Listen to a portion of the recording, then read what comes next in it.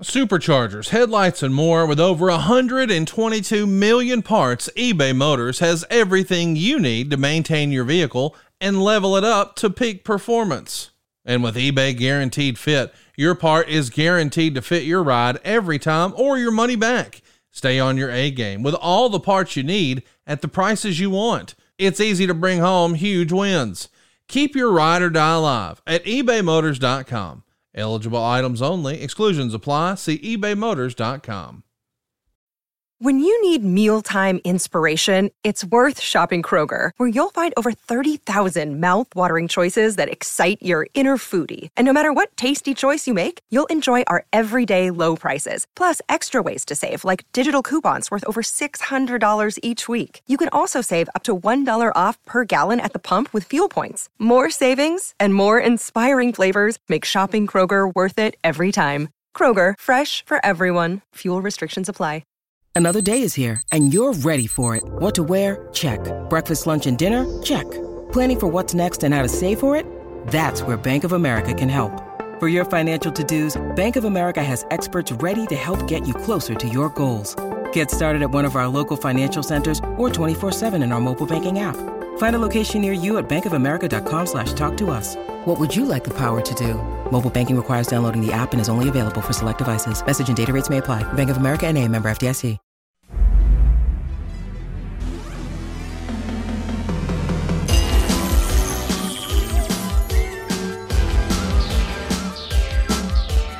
The recognized symbol of excellence in sports entertainment.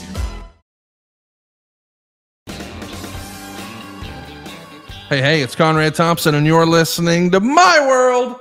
And of course, we couldn't do it without the Hall of Famer, your friend and mine, the greatest wrestler of all time, Double J, Jeff Jarrett. Jeff, how are you, man? Well, howdy, Conrad Thompson. A little echo over in your, that's a kind of some beach echo. So you're joining us live and in living color from the Gulf of Mexico.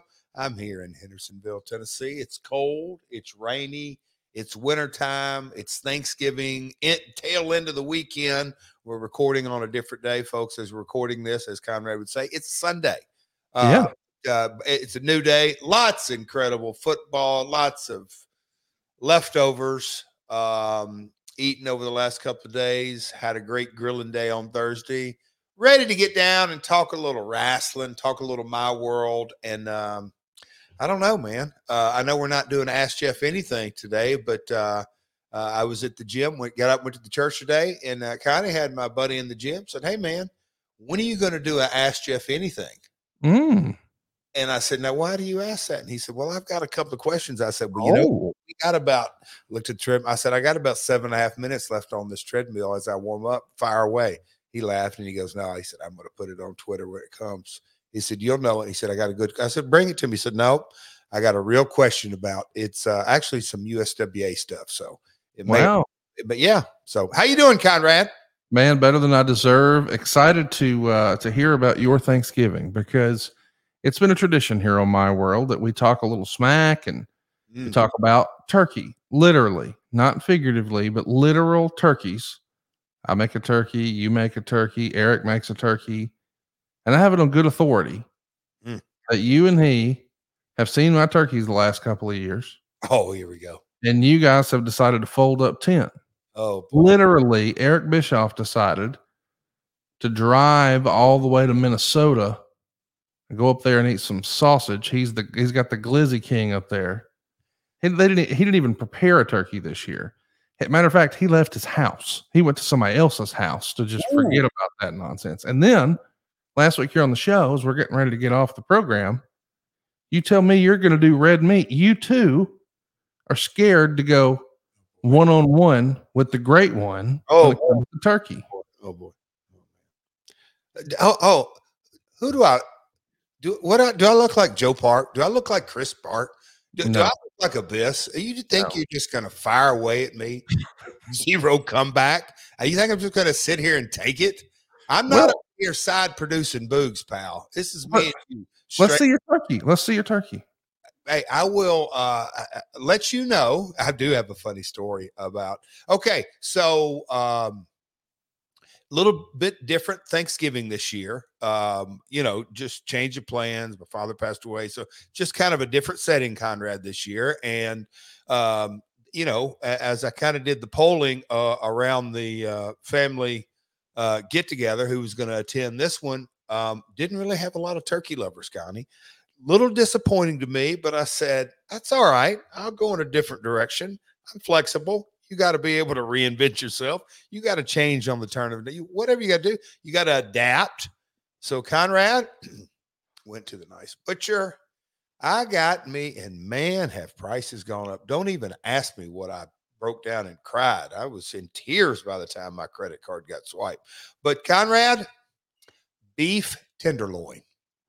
And for those folks that say, now I've heard of a pork tenderloin, but what is a beef tenderloin? Well, a beef tenderloin, folks, is the piece of beef that comes from the cow that if you chop it up in slices, that would be called at your Jeff Ruby Steakhouse, at your Morton's, at your the Palm, any famous steakhouse, that would be known as a filet mignon. The filet mignon. Filet mignon. Yes, you sound like a few other folks. So I cooked me a beef tenderloin, and Connie, Wednesday night, I rolled that bad boy in 3 different kinds of rub, and I was like, man, this is going to be delicious. So it was in a little bit of olive oil on it. Conrad, I know your mouth's watering right now. Put the rub on it, sat overnight.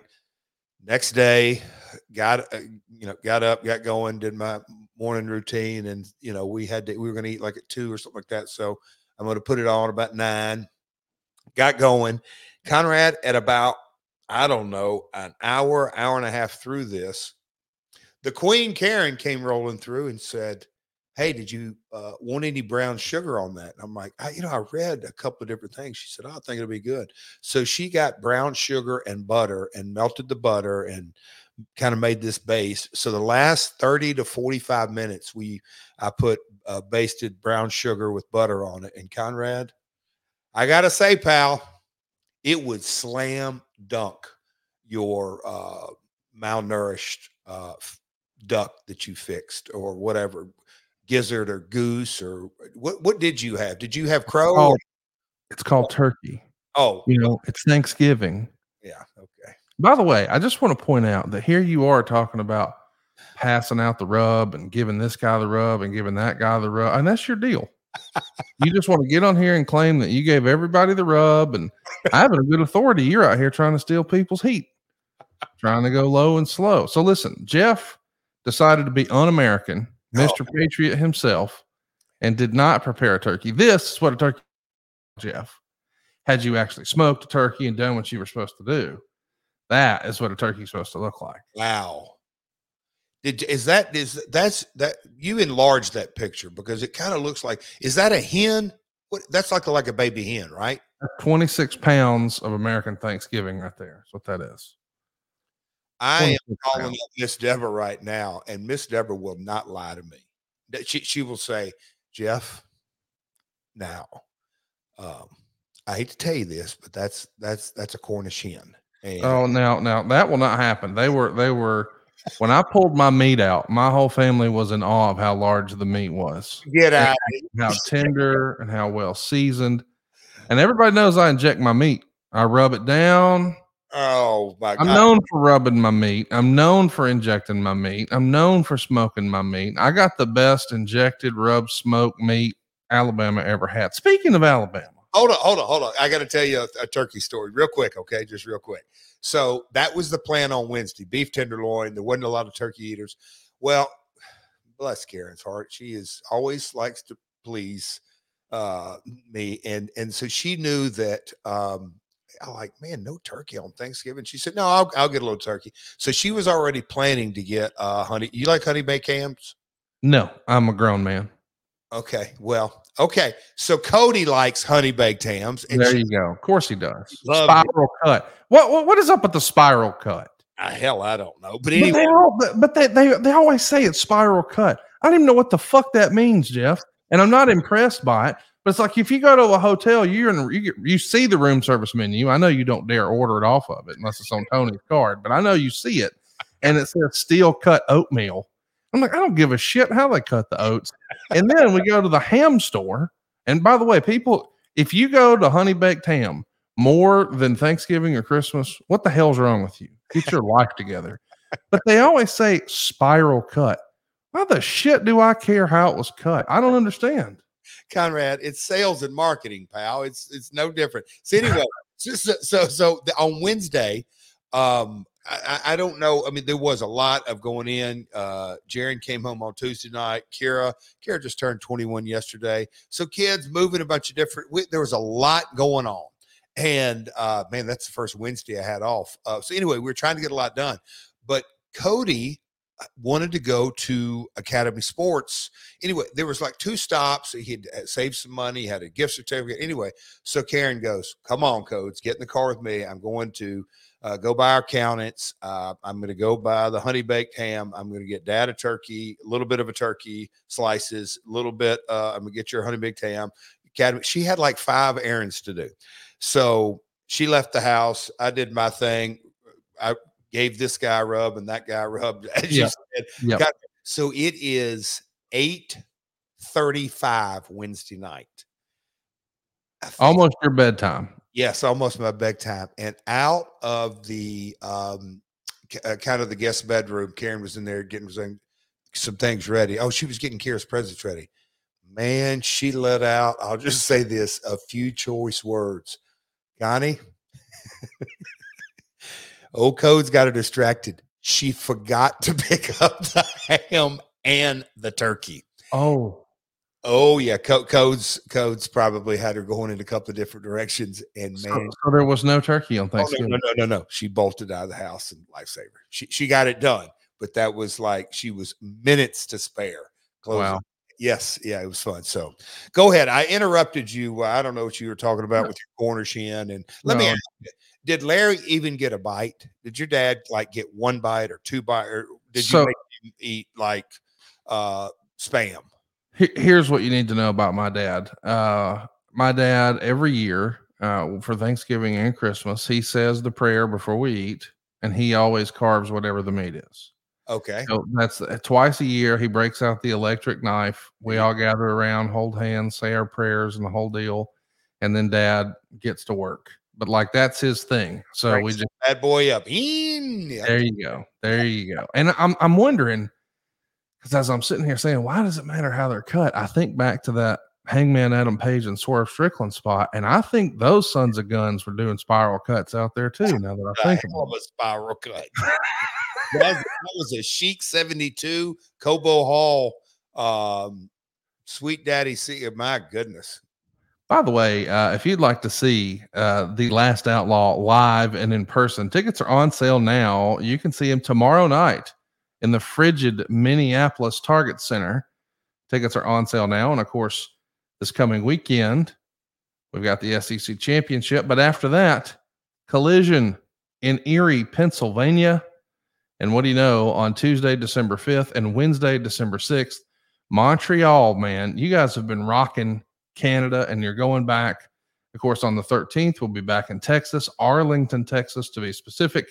And then ROH Final Battle right around the corner, Garland, Texas, Friday, December 15th. And then a big Collision on the 16th at the same venue, Garland, Texas. Man, you guys are all over, dude. Minnesota, Pennsylvania, Canada, Texas. Here you come. Lots of good stuff coming up in Canada in 2024. But I'm looking forward to getting back to Montreal. From time to time, if you really dig into the history of Montreal, Jacques Rougeau, I used to have conversations with him, but I mean, it goes deep and anyway, yeah, very historic town. So, yes, Minneapolis. I did quite a bit of media for that. Did some promos for that. And Conrad, as we speak, the pre-sale is going on for Wembley Stadium 2024. Hard to believe, man. It really is that. Yes, it was just a few short months ago that event took place, and now general public starts this Friday. Local time there in London, I think at 9 a.m. But pre-sales going on, Conrad. Yes, as you said it, keep rolling along. Conrad, so over a year ago, starting at AEW with Dynamite, the weekly cadence, adding Collision and adding a pay-per-view here and there, and we got one in Long Island at the end of December. It's like pace doesn't slow down. Business is hot, getting hotter. Interesting time, to say the least, pal. I do want to ask you about some interesting things we've seen lately, but before we do, I want to remind everybody that it's time to stop sending money to big insurance companies that profit off of not paying your bills. Did you know that 48 million claims on Obamacare last year were denied? That's like 1/5 of the claims that are going to get rejected. Do you want to take that chance? Health insurance sucks. It's confusing, it's expensive, and it's frustrating. And there is a better way. Welcome to the alternative. Crowd Health was created to get rid of the headaches of health insurance. For just $175 for an individual or $575 for a family of 4 or more, you'll get access to a community of people who are willing to help out in the event of an emergency. You'll also get telemedicine visits, discounted prescriptions, and more, all without doctors' networks getting in the way. Let Crowd Health help you with your healthcare needs. You can get started today for just $99 per month for the first 3 months when you use the code WRESTLE to get the healthcare you deserve. Crowd Health is not insurance. Learn more at joincrowdhealth.com. That's joincrowdhealth.com and use the code WRESTLE to get started today for just $99 per month for the first 3 months. Seeking the truth never gets old. Introducing June's Journey, the free-to-play mobile game that will immerse you in a thrilling murder mystery. Join June Parker as she uncovers hidden objects and clues to solve her sister's death in a beautifully illustrated world set in the Roaring '20s. With new chapters added every week, the excitement never ends. Download June's Journey now on your Android or iOS device, or play on PC through Facebook Games.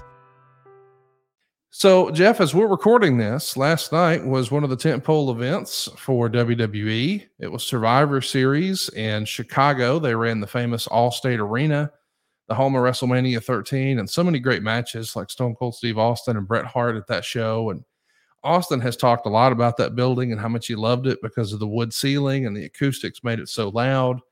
And boy, they put on quite a show. They started with the ladies' war games, and as I understand it, it set a viewership record and a gate record for them and a sponsorship record and a Survivor Series record, just record after record.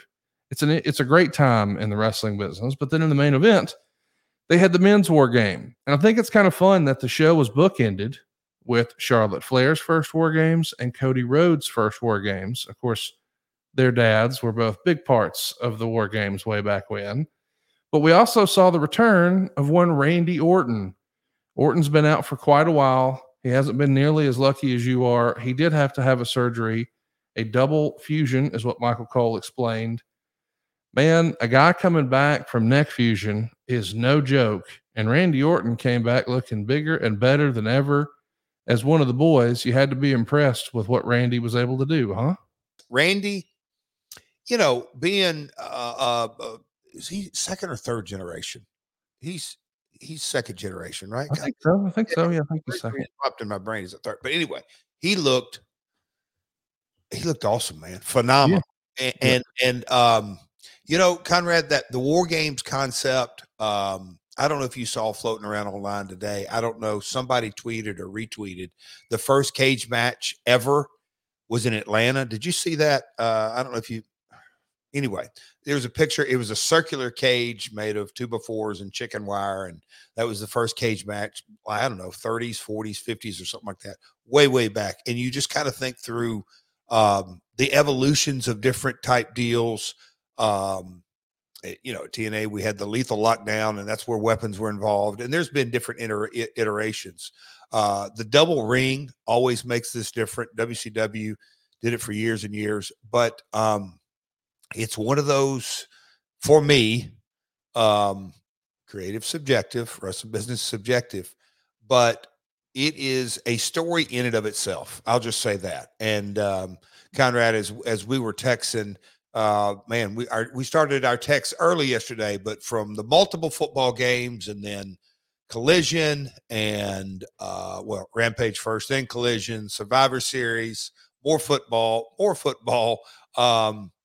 That both the men and the women's match, to me, it's my kind of match, because like I said, it's a story within a story, and when you have 8 or 10 folks in there, you can kind of have your almost like an A storyline and like a B and a C. Hats off again to Charlotte Flair. Her athleticism, her facials, her psychology, her presence, everything that goes with it. And I'll tell the Nature Boy again and again and again. She's the best Flair. So, but anyway, no, good stories. Conrad, do you like the story aspect of the War Games? Because it's not for everybody, but I just think it's a natural built-in storyline. Story for it. The match is a story. It's not just one fall. Yeah, I mean it's almost a little tongue in cheek that the heels always win, but yes, I do like the construct of the match. I think anything that adds a little anticipation. Actually, Eric Bischoff and I just talked about this not too long ago when we talked about World War III. That was their version of trying to one up the Royal Rumble. We'll do it 2 months ahead of the Rumble. The winner gets a title shot, but it won't be a battle royal with 30 guys. It'll be 3 rings with 60 guys. So 3 times the ring and twice the guys, and the winner gets a title shot and 2 months ahead of time. So I understand the thinking and the logic behind that, but the missing component was the anticipation of who's next and the countdown and all that. And so when you get to bring that into a cage element and make it with teams, I like it. Now, do I like it better than the Royal Rumble? No, I do not. But as far as a multi-man cage match, I think it is one of the more classic matches. Yes, I'm a big fan of it. I don't like it better than the Rumble, but no, I really like the anticipation piece of it. Yeah, me too. I was going to say again, and also you got to have the right players. The personalities, you got to have some give and take. You also got to have, since I'm pretty much a lifetime heel, this is really inside baseball, Conrad. But when the baby faces get rocking and rolling, a real vital key to it, in my opinion, is they have to be aware that if you're going to shine as a baby face, don't try to shine when somebody else is shining, or you really dissipate both sides. Anyway, that's neither here nor there, but that to me, it's you really got to have some self-awareness and timing and the zigzagging. And I say that, don't zig when somebody's trying to zag. So, but anyway, well done. We're right as a company, right in the middle of the Continental Classic. There's all kinds of formats. That was something at TNA, as we have discussed, and I think we're going to be discussing coming up here in the not too so distant future, all the different unique matches and stuff like that. So, yeah, pal, as we have said, it's hot, and rivalry week in football didn't disappoint either. Well, I mean, listen, we got to address the elephant in the room. I think a lot of folks, I know that it's a slippery slope for everyone involved, but I think the phrase rings true, and you have said this quite a bit here on the program before, especially in the wrestling business, but more importantly in life. Is it fair to say never rang true once again? Conrad, I won't get into all here's it. The wrestling business, I woke up thinking about it Sunday. So I'll go through my gratitude list, man. But the wrestling business is the gift that keeps on giving. Like you said, never say never. This may not be people's cup of tea, or it may not, but change without question is inevitable. And the bigger the change, the better. And the old cliches and the old sayings. I used to hear Lawler say this on Memphis, Tennessee, many, oh my God, many times. I think it's one of his go-to things that, Lance, old sayings don't get to be old sayings unless they ring true. And it just goes without saying that never say never is very, very appropriate. And the other old saying that came to my mind is, it's not so much, and this can go this, I'm not directing this at anybody. I'm not. This is just a saying that in my mind, I always kind of try to make this default. It's what happens in life to you is really only 10%. It's how you respond is the other 90%. So I'm excited. I am super excited for Wednesday. I'm super excited for upcoming shows, Wembley, everything is, because it goes without saying, there's a ripple effect that happens. And it's like that pond, when you throw a big crater out in the middle of it, waves happen. And how are you going to ride that wave? And are you, up, down, fight it, not fight it, swim against it, swim with it, catch the ride, all that kind of stuff. That's, it's kind of nonsense chatter, but it's exciting. I'm very, very excited about where the industry is. And we've said that a lot over the last 12 or 18 months. I mean, from looking at buy rates to ratings to stock prices to acquisitions to all those kind of things. But and I'm not just talking about WWE, AEW. I mean, Impact's going back to the TNA name. And one of the top guys over in New Japan just signed with AEW. I mean, there's lots of and Mexico as well. Yes, CMLL is on fire. Mm-hmm. They are red hot. Anyway, so business is good. The business is very good. Business is also great in the NFL. They set a little bit of a record this past Monday night. So last Monday, it was the Eagles and the Chiefs, a rematch from the Super Bowl. Kelsey versus Kelsey. It does 28.9 million viewers, which made it the most watched Monday Night Football game in forever. And it was a phenomenal turnout. But records are made to be broken. 3 days later, the Cowboys blew out the Commanders, and in the process had like the highest rated game in as long as I can remember. 41 million people watched the show. So, and they tried some really cool stuff too, Jeff. The very next day, we had our first Black Friday game with the Dolphins and the Jets, and that's the first time they've tried something like that. I think Amazon paid like $100 million just for the game. For an afternoon. Go ahead. Sorry. Yeah, I mean, it's a big payday. It's a big opportunity. They were even delivering specific ads to specific consumers, so not everybody got the same commercials. I'm saying all that to say the future is here. And I know that there's a lot of debate about whether or not you need television in wrestling, and if television is required in wrestling, and what does the future look like for wrestling. I think we may have gotten a glimpse of that with this Black Friday opportunity and $100 million investment from Amazon for a single game. I was told like a Monday Night Football ad is $440,000. Well, during that Black Friday game, it was $880,000, but you got a very specific audience. So to be able to get so granular the way you can on a digital stream versus say on just broadcast television, the opportunity from an advertiser standpoint is phenomenal. And I think that's probably the first time we've really seen it. Like we've heard it talked about that it was coming and that it's possible. And there's always been niche programming, but an NFL game, my goodness, man, this could be the future. And it also proves when people are saying about wrestling ratings, oh, well, not as many people are watching TV as they used to. Well, 41 million people watched it on Thursday. One game, and it was a blowout. It wasn't even a close game. It was 45-10, Jeff. So, Conrad, you know how me and you and you new listeners, and sometimes I don't even know if we kind of let this. Sometimes me and Conrad will text articles, yes, or an image, but no editorial, no comment, no nothing. Like, hey, no context, nothing. Just hey, maybe we'll talk about this, maybe we won't. But you know the thought that came to my mind when I texted you that Monday night game, the Kelsey, and that was 28 million, right? Right.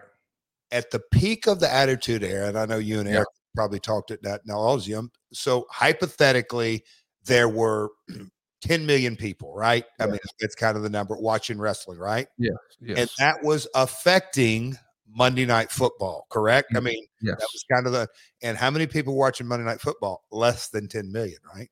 Right. Triple that last Monday night. Triple that. So you talk about growing an audience. I mean, wow. And then when I followed it up, Conrad, on the cricket kind of stuff, those numbers. So cricket just in India, they just had a massive cricket match. 132,000 people watched it live. Yes, 132 million. No. So in the stadium. Oh, yeah. The stadium. Yeah. So, but the millions watching concurrent streams, that it's through the roof. I mean, I say this with all due respect. It makes our USA NFL numbers kind of look tiny. Puny. Yeah. When you loop in cricket in India. But anyway, man, Connie, it's great. It's football. And I've said this, man, I had this thought, Conrad, because I was in and out of the house, but I would sit and watch football, then go try to tackle a little thing real quick, come back to it. But the thought that kept going through my mind is what I've said on here. And I'm obviously the last outlaw, although still blowing and going. But if I was in my 20s in social media, the talent that breaks out in the digital space, man, oh man, I'm waiting on for that talent to come. That knows how. I mean, and I'm not saying the talent right now aren't, but I just, when you see the Amazon Black Friday deal and you kind of see YouTube and the YouTubers of the world and the TikTokers of the world, and I'm talking about the influencers that are monetizing social media now in a massive way, there's going to be a wrestling talent that breaks out. I'm just waiting on it. It's going to happen, Conrad. But, you know, if they know, if a guy, I've got thoughts and ideas on how to do it, but the digital world is here, pal, in so many ways. Step one, I got to think is, let's hear it, is Logan Paul. Like Logan Paul, it's clear to me, he doesn't just want to be an influencer. He wants to be a WWE superstar. Yeah. Like if you take a look at his social media, even over the holiday, he's wearing it out with that U.S. title. Like I think that is step one.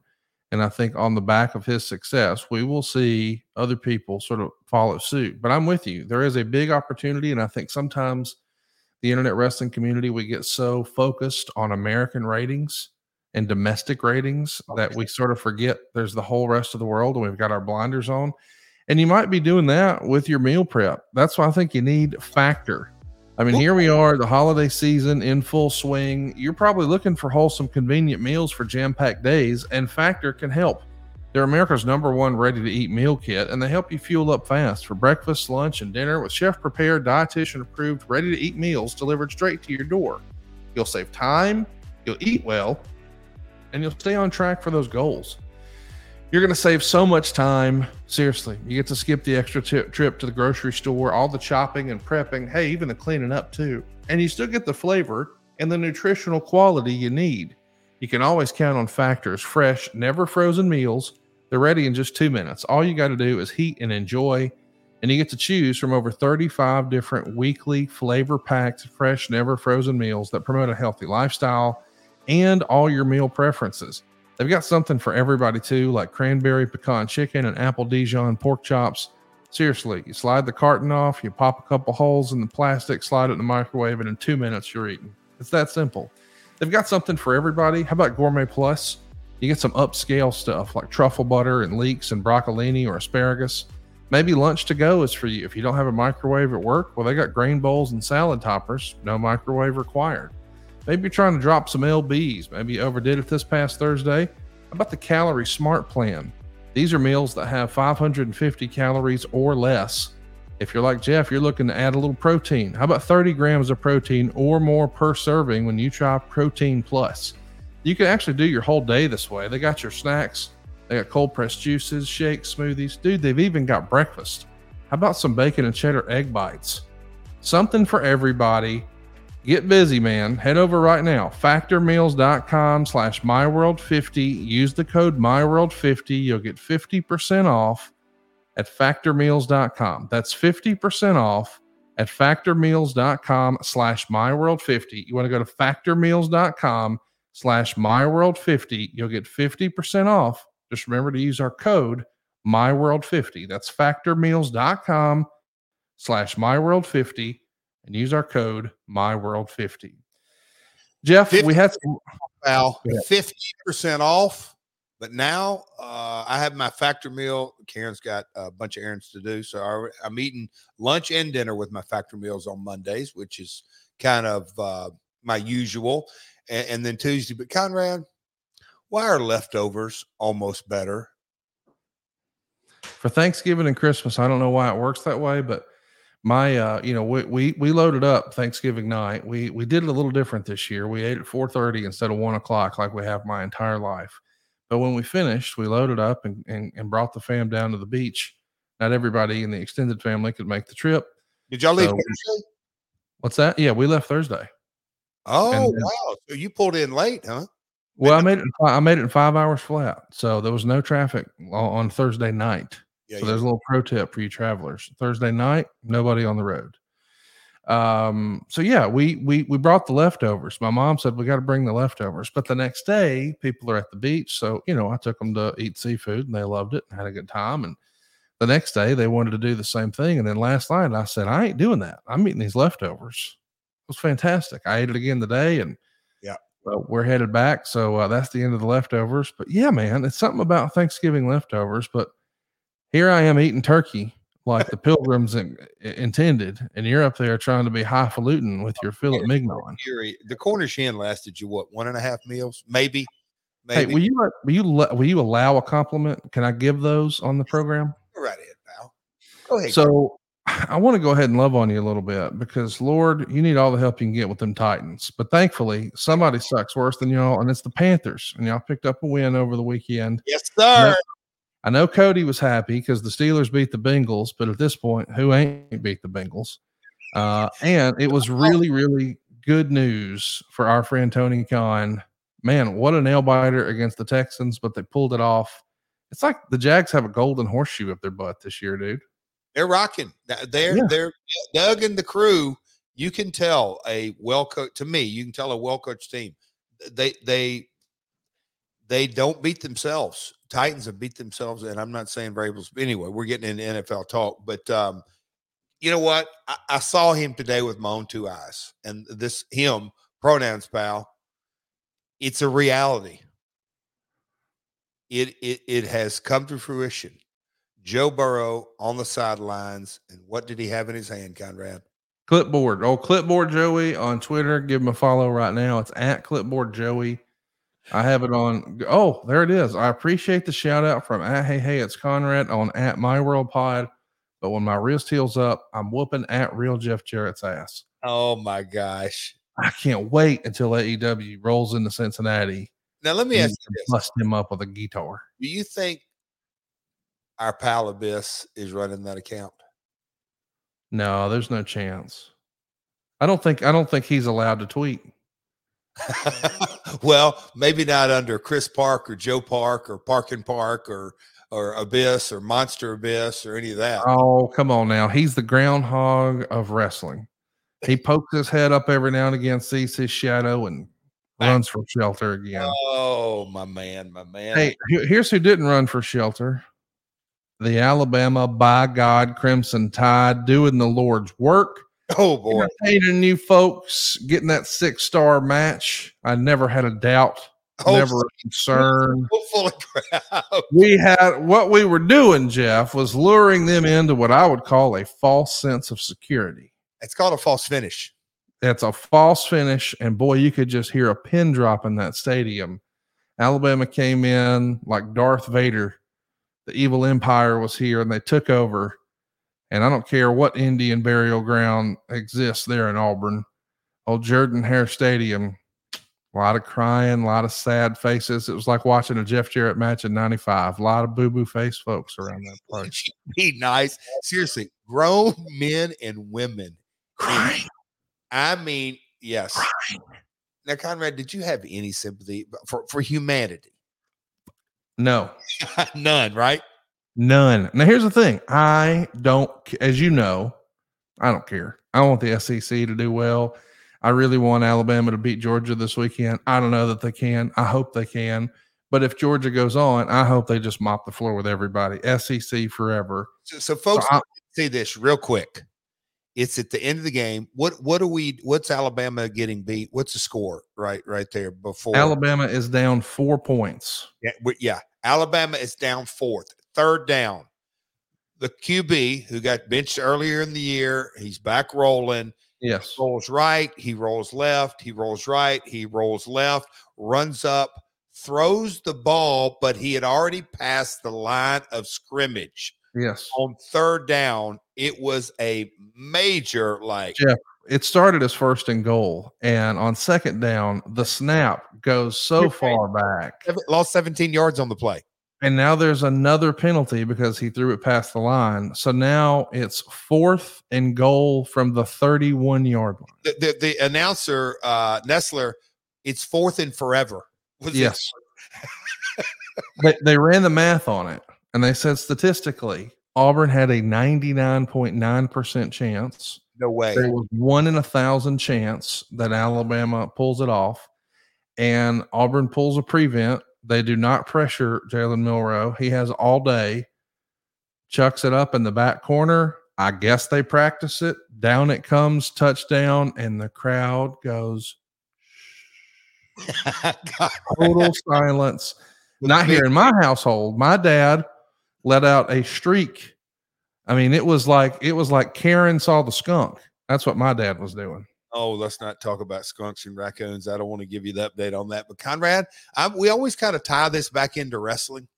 It was a false finish, man. It was great. 2 3/4. But he threw the ball literally in the only, in a 2x2 square. Yes. Anywhere else, it wouldn't have worked. Not happening. When they scored, the silence in the stadium. Unbelievable. In the old school, you know what they call it? And let me ask you, I'm wondering if you've ever heard this term. When it gets quiet, it gets dangerous. That's called either white heat or quiet heat. Yes.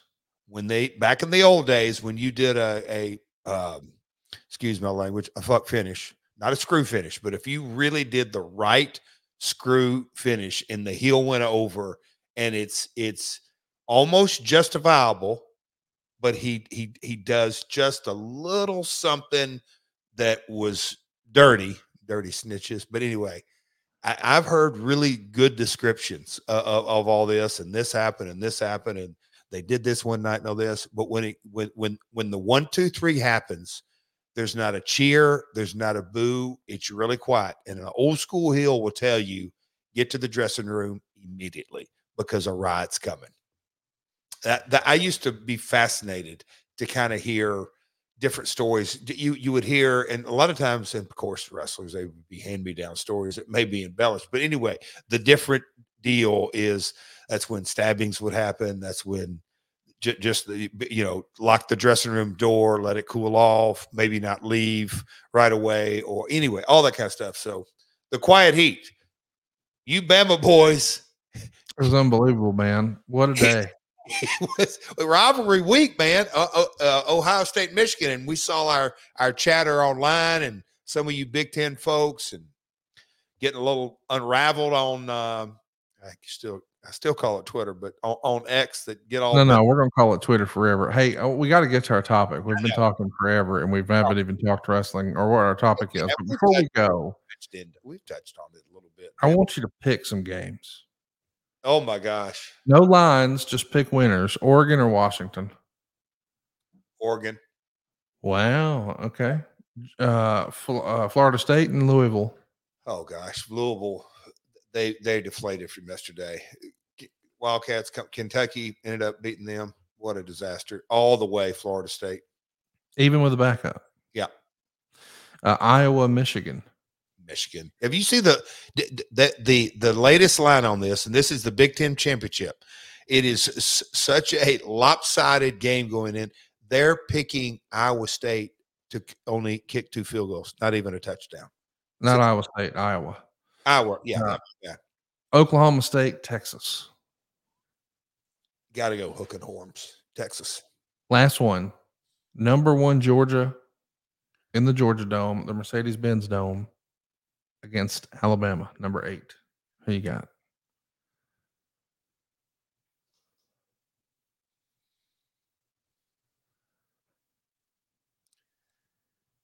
I'm going to share my thing I heard today at church about my definition of culture. Okay.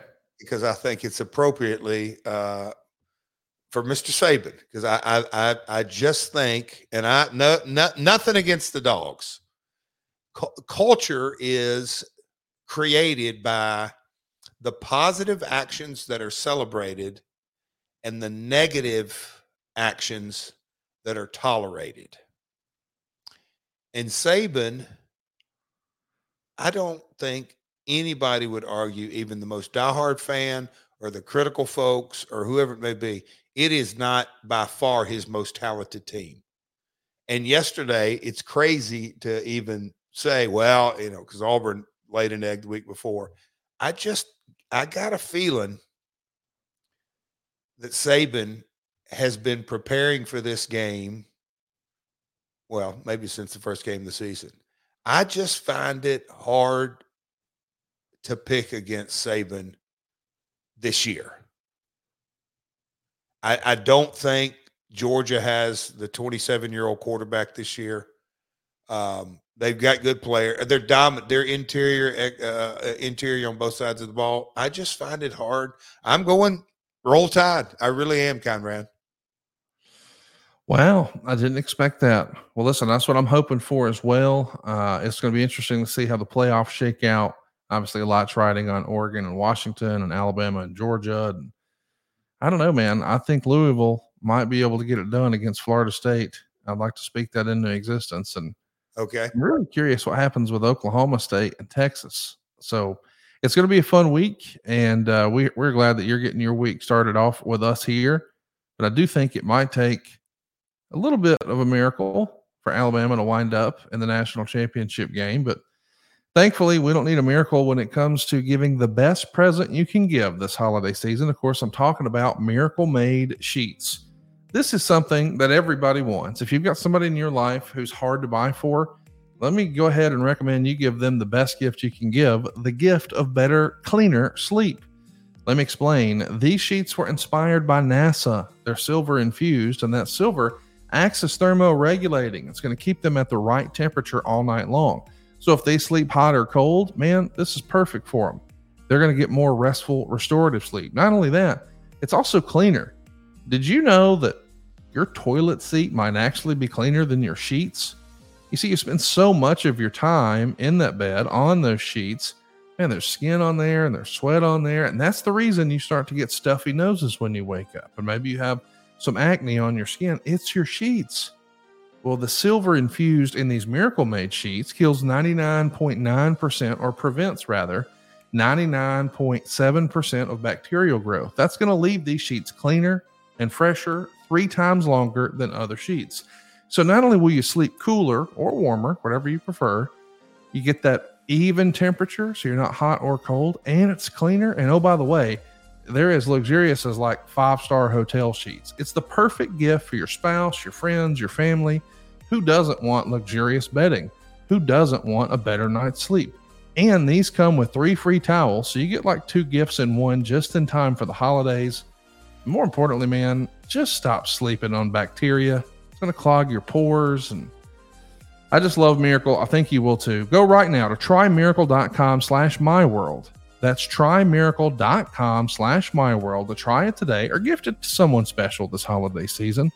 And we've got a special deal for our listeners. Save over 40%. And if you use our promo code MyWorld at checkout, you'll get 3 free towels and save an extra 20%. As a matter of fact, Miracle is so confident in their product, it's backed with a 30-day money-back guarantee. So if you aren't 100% satisfied, you'll get a full refund. Upgrade your sleep with Miracle Made. Go to trymiracle.com/myworld and use the code MyWorld to claim your free 3-piece towel set and save over 40% off. Again, that's trymiracle.com/myworld to treat yourself a friend, or a loved one this holiday season. Afford Anything talks about how to avoid common pitfalls, how to refine your mental models, and how to think about how to think. Paula, while certainly you can mess up on $1 million a year, it is far less likely than it is on $30,000 a year. Right. I would meet wonderful people that were struggling with a budget that was super tight. It was 100%. You need to make more money. Make smarter choices and build a better life. Afford Anything, wherever you listen. Jeff, our topic today, man, we're finally here. We're like an hour into the damn show. Sorry. Well, we had a lot to talk about. Holiday weekend, man. A lot of catching up. And this is maybe for next week. Conrad, did you know raccoons are one of the smartest? Oh, my gosh. I kid you not. Okay, I'll leave it at that. Sure. Raccoons are smart. Skunks, maybe not so much. But, man. You Elmer Fudd motherfucker. It is really a journey around here. You're out here hunting rabbits and raccoons and skunks. But if you had a turkey, you'd let him go. I mean, Stop it. Let's roll. If it was up to, is Cody dictating the Thanksgiving menu? Is that really what we're talking about? Because if it's up to him, y'all are going to have Swiss cake roll casserole next year. If you only knew, pal. If you only knew. We had a lot of fun talking about your run in 1998. This is the Don't Piss Me Off era. It's a gear change. It's a little bit of a shift for your character. And we've seen some of that recently. And I know we don't talk about current stuff, but for instance, Luchasaurus became Kill Switch. Yep. And maybe once upon a time with the pairing with Jungle Boy, the boy and his dinosaur, that made sense. But now it's time for a new look, or as Bruce calls it, a fresh paint of coat. So Luchasaurus is now Kill Switch, but way back when, Double J is going to become this new edgier, shorter haircut, different tights, guitar, Deborah. It's a whole new presentation. So if you missed sort of part one of this discussion, it's available in the archives. That's My World on YouTube.com. Check that out, My World on YouTube.com. But on Raw, you're going to wind up taking on Goldust and Owen Hart, who's recently announced he's retiring, unless he's fighting Ken Shamrock or Dan Severn. Otherwise, he's retired from in-ring action. He's going to join for commentary. Deborah's going to put your foot on the rope after Goldust hits his finish, the curtain call. Eventually, Deborah's going to tease Goldust. Owen jumps in and attacks. It's a DQ again. But check this out. The Blue Blazer comes out to help in the attack, but instead, the Blue Blazer attacks Owen. He unmasks, and it's Steve Blackman. This is a little silly, but kind of fun. Is this old school Memphis right here, do you think? Well, you know what I was going to say, and I didn't want to interrupt you earlier. We were talking about Allstate Arena. That is the location of Owen Hart's last match. I will always remember that venue for a lot of reasons. Steve is right. It's just got a different vibe to it. The United Center and Wintrust, well, all over the world, they're just different vibes. Also, I still call it Horizon. That it's always got a really cool, unique vibe to it. But as you kind of said, we got into this last week, but getting into the Attitude Era, when you looked at me and I'll say Owen too, as heels, we and I had the Double J and Tennessee Lee, and we had Southern Justice. We had actually, and this is another little footnote, while me and Robert were together and I was still doing Double J with the long hair, I think, and I don't know if there were matches, but there were talk about putting those guys prior to the haircut. We were going to, that had been talked about for, I don't say a long time, but quite some time. But when we got into this Blue Blazer story, it really was the anti-attitude character that the Blue Blazer was a knight in shining armor coming to, this wasn't ever said, but it was kind of the mentality of Russo and Farrar and Owen. And here's going to be this character that doesn't like anything about the current direction of the Attitude Era with Val Venus and Godfather and DX and Stone Cold and just everything going on. And so when I got the haircut and the Don't Piss Me Off and we did the vignettes, that was kind of headed down one road, but But as a part of that was this Blue Blazer Owen Hart story. And as you just said, getting Steve Blackman kind of integrated, because that was another character that I would not say, and this is debatable and it's subjective, but he was what was he? Lethal Weapon. His was MMA oriented, but there wasn't we'll call it the attitude like the other characters were. So when you kind of look at this and him fitting in and a lot of times it was like a lot of things that are on Raw, they were just a 1 or 2 week program and weaving in and out, because Steve and DX were the main threads on every show, and Taker. We should also mention that this is a different era for you. I mean, you sort of teased it or talked a little bit about it at the top of the show, where you said you've spent almost all of your career as a heel, but now as soon as your like opening chord hits, you get a pop. And I'm wondering, is that because they recognize that there's a chance you're gonna hit a dude with a guitar and give him a new necklace, or how much of that pop do you contribute to puppy mania, for lack of a better word? So the first 7 years of my career were all babyface, but it was the territory, and Tennessee, 80% of that, Texas, a little bit of Puerto Rico in here, there. But as I'd gone into the Double J character with the vignettes, and me and Bruce kicked that bad boy off and all that, and that had run from basically 93, and I did the Horseman stop in WCW, but back 97, and that just didn't fit in the Attitude Era. And then when we kind of morphed over into the Don't Piss Me Off, I think in that era, it was because you kind of look at, I'm trying to think of some different, I just used Godfather and Val Venus, but when people's music would hit, there wasn't, and I'm sure there were a few, but the defining heel characters of massive boos, I'd have to say the Chairman, Vince. I'm trying to think of other big heels. There weren't a lot. So I think it's a combination of all the above, that the puppy era, the guitar shot era, and we're going to be entertained type deal. Even at AEW today, Conrad, that our music will hit and we'll kind of get that. I don't want to call it a babyface pop, but a pop. And then as we start down the aisle, it's the FU chants. So I just think it's kind of a anticipation pop. I don't know. That's a good subjective conversation to have, because I think if you polled 100 people, you're not going to get anywhere close to 100% on why they popped the way they did. Well, let's talk about something that was popular at the time, but maybe with the benefit of hindsight, we didn't really, I don't know. What did you think when The Undertaker and Paul Bearer tried to embalm Steve Austin? I mean, as a fan at the time, this is the era where I was like, okay, I'm kind of done with this. like when he finally became the American Badass, I was all in. I thought it was overdue. I was ready for it. Certainly respect his in-ring work. His matches were always fun. Love his character work. Love that he's like the godfather of wrestling. But when we're going to threaten to embalm a dude, I'm like, what am I watching? What do you think of that? Is that too far? The reason I bring this up is, and you've talked about this before, the rest of the country, like even Bruce would, he's a Houston guy. So he'd always talk about, oh, that's that Memphis stuff. That's that Memphis wrestling.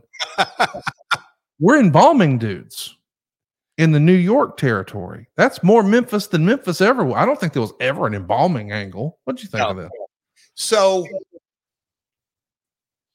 Conrad, right now in the current climate, I'll just say this diplomatically. Uh-oh. Oh, yeah. You always get me on that. By the way, folks, if you're ever talking to Jeff in real life, I'm fixing to give a tale because it just tickles me so much. If you've ever seen Talladega Nights with Ricky Bobby, one of the most iconic characters in the history of film, he goes to his team owner and he says, Mr. So-and-so, with all due respect, there's a comma, and everything that comes after the comma is just shitting on your head. In real life, if Jeff Jarrett ever says to you in conversation, well, Conrad, diplomatically, let's get ready, because he's got a shovel in his hand and it's coming in somebody's direction. So it just tickles me whenever Jeff says, well, Conrad, in today's climate, diplomatically, I'm like, here we go. No, but what I was going to say is, now I'm all for, look, because I have from creative rooms to characters and everything. I love entertainment, getting outside the box, stretching everyone's imagination, all in the name of entertainment. I get that.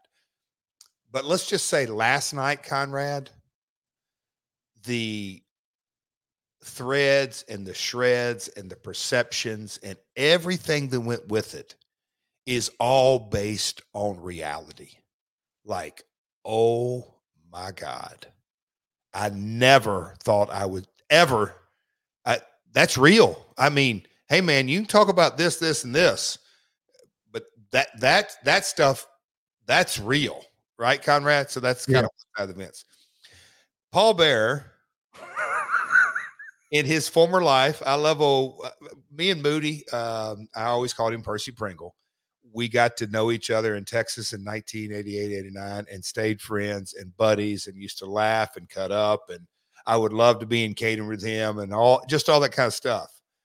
But in the Attitude Era, numbers speak for themselves. But when you get down to the level of embalming Stone Cold, it's just kind of stretching the limits and kind of, I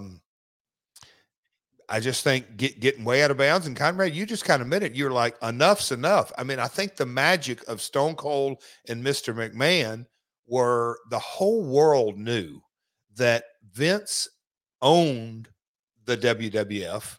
He's welcome to WrestleMania starting in 83. And so here's the real boss, and he's a New Yorker, and I wouldn't say pompous and arrogant because he was playing the play-by-play character and everything. When he became the evil Mr. McMahon and he had the hardworking blue-collar beer drinking dude, Stone Cold, everybody could actually relate to that. I mean, it was so you could just live vicariously through both characters.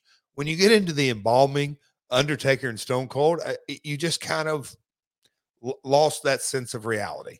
If again, and who am I to throw shade on an angle that may or may not get out of bounds? But I think you are probably accurate, like a lot of folks, that it just carried it a little bit too far. Not saying it didn't do great numbers on pay-per-views or ratings, but the embalming angle might have kind of pushed the envelope in the wrong way just a little bit too much.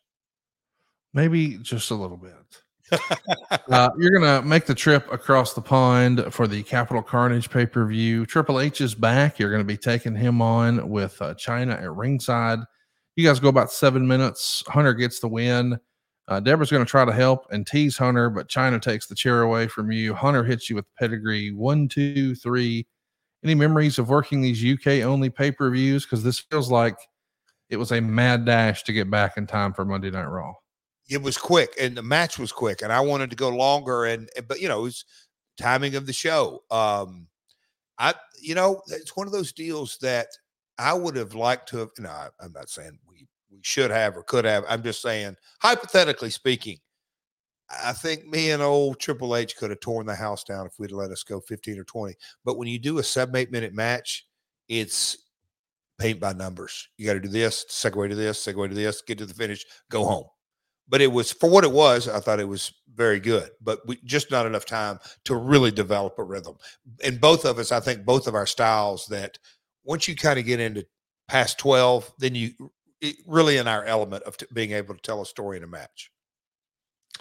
The day after Sunday Night Heat airs, you're going to be taking on Mark Henry with his new sexual chocolate gimmick. Now he's obsessed with Deborah.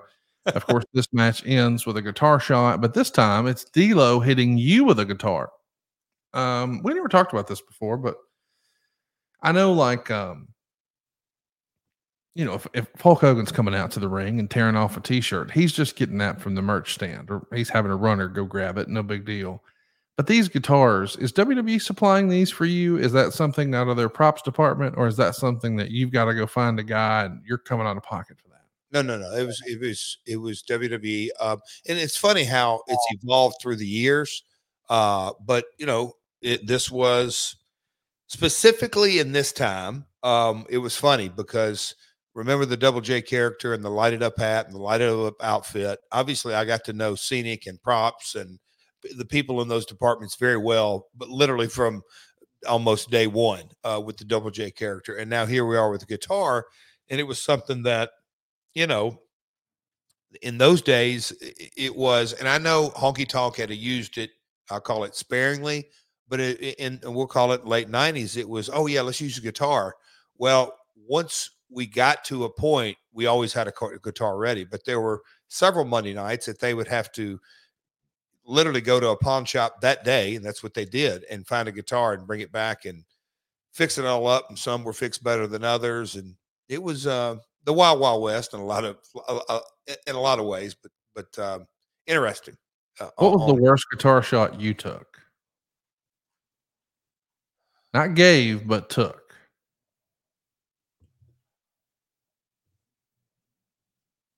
Worst guitar shot that I took? Yep.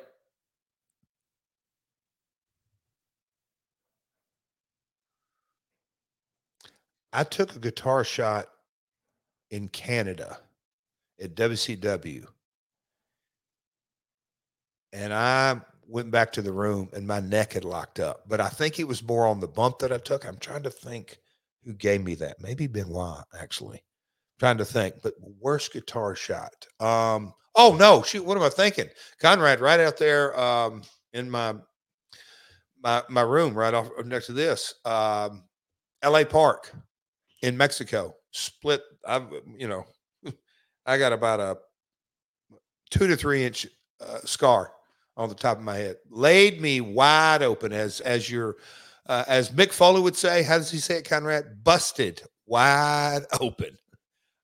Yeah, LA Park by far. There's a story in the Montreal Gazette in this era talking to you and about your run on guitars. And according to the story, they're unstrung guitars with minor structural changes, not to lessen the concussive force, but to make louder kabooms.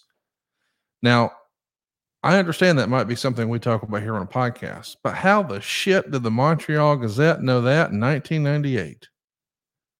And their quote was, not lessen the concussion.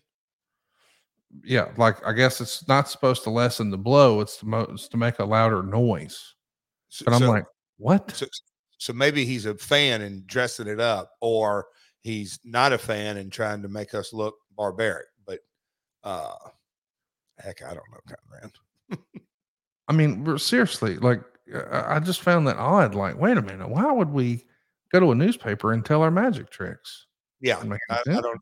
Yeah, I have no idea. It doesn't say where he got that quote from, right? No. I'll tell you what, though, something else that doesn't make sense. Cold turkeys may be great on sandwiches. Jeff will never know because he doesn't cook a turkey.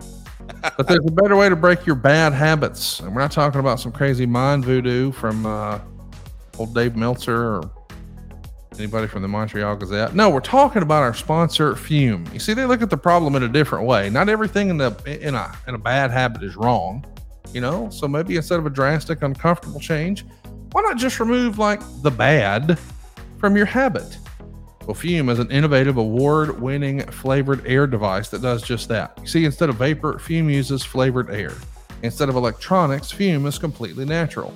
And instead of harmful chemicals, Fume uses delicious flavors. You get it. Instead of bad, Fume is good. It's a habit you're free to enjoy, and it makes replacing your bad habit easy. Your Fume comes with an adjustable airflow dial and is designed with movable parts and magnets for your fidgeting, giving your fingers a lot to do, which is helpful for de-stressing and anxiety while breaking your habit. And my wife was absolutely blown away with the taste. It was way fresher and flavorful than she ever thought. She loves the crisp mint. You might like the white cranberry or the maple pepper, the orange vanilla. They got something for everybody. How about raspberry lemon or sparkling grapefruit? Try them all. Think of it as like refreshing herbal tea. If vapor was compared to sticky soda, fume flavors would compare to herbal tea. Not as sweet and a lot more natural. It's very well weighted. It's perfectly balanced. It's extremely fun to fidget with. It's made of beautiful wood. It's a cool shape. You're going to feel cool using it. And you got to try the new Solo No. Solo No is made with a premium walnut barrel, and it's got an onyx coated mouthpiece, and it has a slightly softer finish. I think you'll dig it. Start the holidays off right with the good habit by going to tryfume.com/Jarrett and getting the journey pack today. Fume is giving listeners of this show 20% off until December 1st when they use the code Jarrett to help make the good habit that much easier. That's tryfume.com/Jarrett. Be sure to use the code Jarrett. That's JARR, ETT. Ho ho. Hey, so after your match with Mark Henry, Goldust is going to go ahead. No, I said not bad. JARRE. Go ahead. Mark Henry, after your match with him, Goldust comes out, challenges you to a match at the next pay-per-view, rock bottom. If you win, Goldust has to get naked. I don't know why. That feels like a bet me and Abyss would make about the Bengals. But if Goldust wins, Deborah has to strip naked. And you accept. So now this is, I believe, and again, I didn't see all of your USWA stuff, all your Memphis stuff. Is this the first time you remember wrestling in a loser gets naked match? I believe this is right up there, a first for me. But yeah. Conrad, reading the notes, I remember having the conversation. I'm like, how do we pay this off? Wait, yeah, and I'm thinking, if I win, like us wanting to see Goldust naked, is that like an incentive for me to win? That's what I was wondering. Like, wouldn't you just throw the match intentionally? I don't understand. No, that's. I mean, I don't. The step, but and look, this is straight out of Attitude Era. Okay, we're not going to worry about that side of it. We just want the people to say Jeff's going to get beat, and when he gets, we want to see Deborah naked. That's it. I mean, just kind of that cut and dried. But that's a head scratcher. Going into the match, I'm like, now wait a minute. These days, I'm hoping that somebody in the office over there, maybe Will Washington's listening to the show, and he will find a way to get a loser gets naked match with you, and the world can finally see the angle of your dangle. I mean, my goodness. Raw the next night has you taking on D'Lo, and Earl Hebner is even distracted by Deborah. That's right. The referee is distracted by Deborah. And Goldust comes out wearing nothing but a trench coat and a wig. He's going to flash Deborah, show off the angle of his dangle. And D'Lo takes advantage, rolls you up for the win. So, of course, during Goldust match with Owen, Deborah comes out with a trench coat, flashes Goldust. Owen rolls him up for the 3 count. We're doing flashing angles, Jeff. Flashing angles. And you know who's to blame for all of this?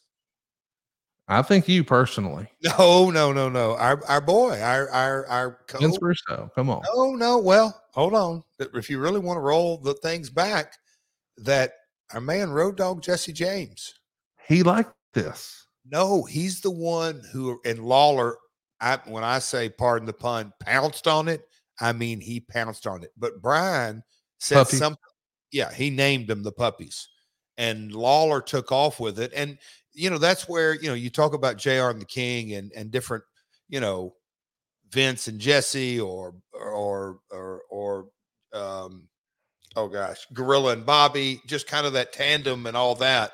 But when you go back and hear sound bites, and you'll see them, at My World Pod and when they post clips, or just different ones, when you kind of hear Lawler being the adolescent voice type deal, all that, but JR's kind of dismissive. Oh, come on, Jerry. I mean, he's so, to me, reminiscent of like Lance Russell, but so real. Like JR is almost embarrassed that Lawler's saying that, which of course gets it over, but yeah, we're doing the flashing angles. We're red hot 98. Well, we're not done. Before we talk about that match from Rock Bottom, because there's a lot of great matches that we need to discuss. Easy, pal. Easy. That's inside baseball, Daddy. There was a Raw where The Undertaker is going to put Stone Cold on what Michael Cole would call the symbol. Now, they would say it's not a cross. If you grew up going to a Baptist church like Jeff and I did when we were youngins, we say to ourselves, looks like there's some imagery there that resembles the crucifixion of Jesus Christ. They even pull him up in the air. They're all trying to establish the buried alive match at the pay-per-view. Again, wow. Of all the bad ideas in the Attitude Era, and on this very show, we've talked about loser gets naked and a couple of dudes threatening to embalm another dude. Now we're putting him up on the symbol. Now, you told the story last week on the show where you would find yourself in church having to try to defend some of the programming to folks that you went to church with. And I get that, because once upon a time, man, the WWF was for kids. Like, my parents would pop in a VHS tape of WrestleMania 4, and that was my babysitter for a few hours. Well, this is a different product, and maybe not everybody got the memo, but as a person who grew up in the church, what'd you think of Stone Cold on a symbol? It goes into what I touched on last week, and that is where being taught day one that this is a business, this is an industry. Yes, we're a hybrid. We're not all sport. We're not all entertainment. We're a hybrid. But at the end of the day, folks, this is entertainment. Just like Vince told the New Jersey government so he wouldn't have to pay pay-per-view taxes. This is not a sporting event. I always understood it in that context. That is the storyline getting into blasphemy and all that, but it's a story. If you preface it by saying, okay, this is the type of programming we're creating, that it is a story. And I looked at it as such, that it's not for everybody. As the years have gone on and you kind of see how content is produced, not just wrestling content, just content that, the old saying, my grandmother, never ever discuss politics, religion, and wrestling. There's no upside. She meant by wrestling, whether it's real or not, because you can't win at that discussion.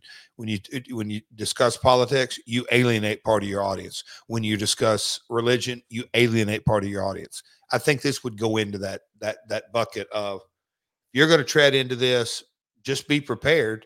Some people are going to be offended by it and go away. Now, there's always that argument, oh, they wouldn't come around to begin with. That's subjective, I believe. It is an interesting thing to look at and wonder if it's polarizing or not. And you sort of drilled it into everybody's head here on the program, mine maybe most of all, that creative is subjective. I don't know how subjective we could be about your next pay-per-view match. It's the Rock Bottom show.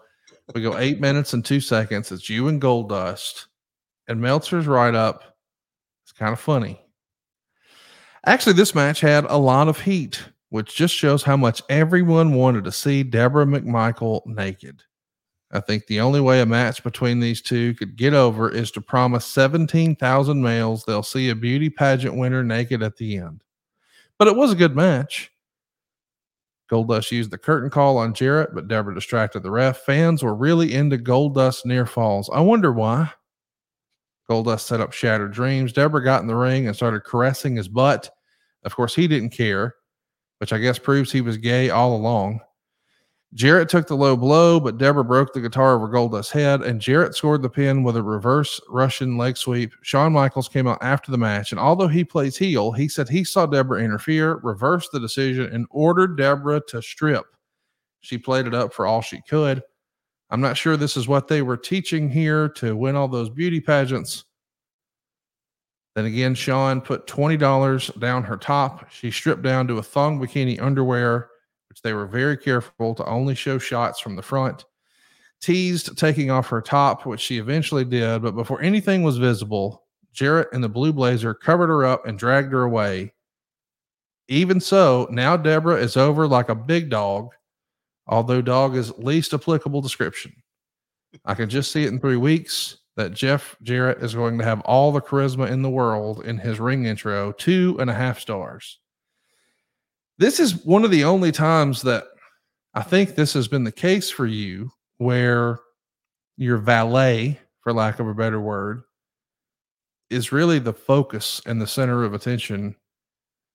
I mean, listen, you've sort of joked with Cody before that maybe, Jay Lethal is his heater, but my goodness, what in the moment, take me through. Are you happy with this? I mean, it's clearly working. You're getting a crowd reaction, but just knowing you as the performer, I think I know. I wonder, how do you reconcile all that? Like, wow, man, this is what they're really cheering for. This is what we're doing. What'd you think of that?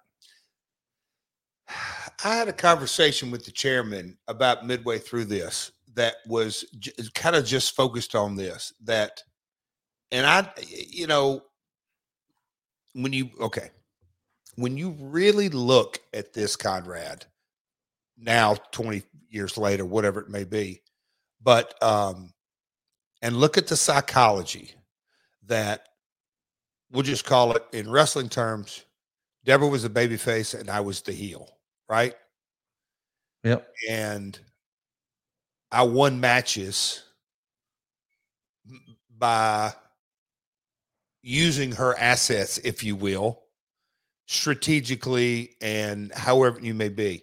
And as we started building this, and me being, don't you dare do this, and cover it up, and Owen or Blue Blazer or both of us, however it was, covering them up, and which would get a ton of heat.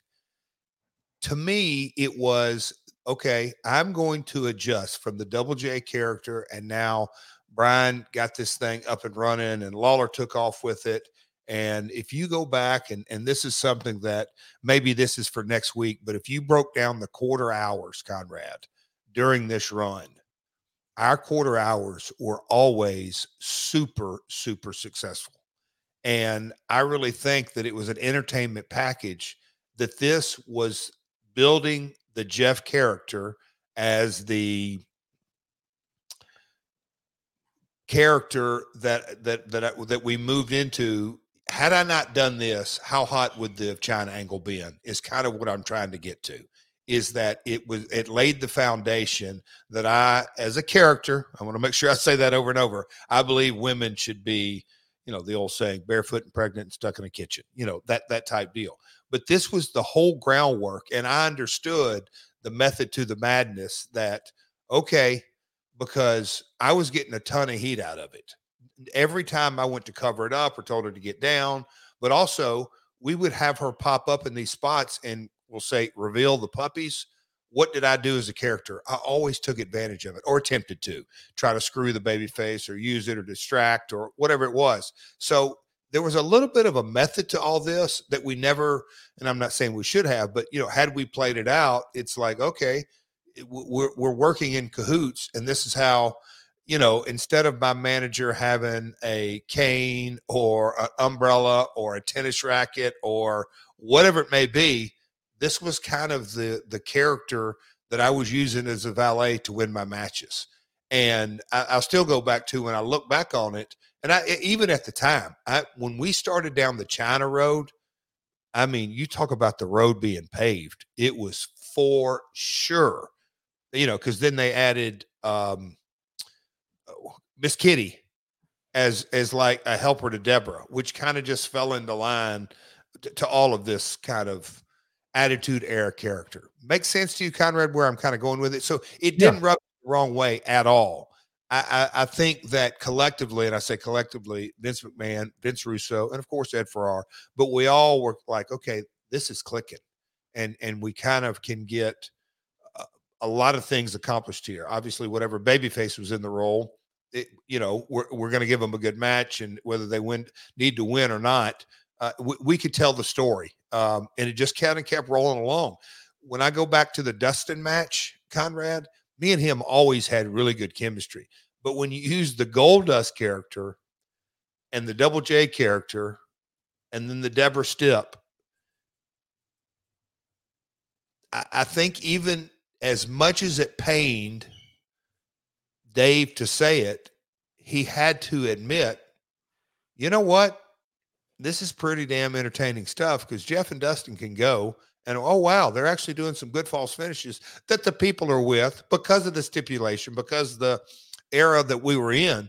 It all kind of worked in more ways than Dave probably wanted to admit, and in more ways than a lot of people wanted to admit. But I do believe this whole foundation set up for the China run, and I think that goes without saying, that was super successful.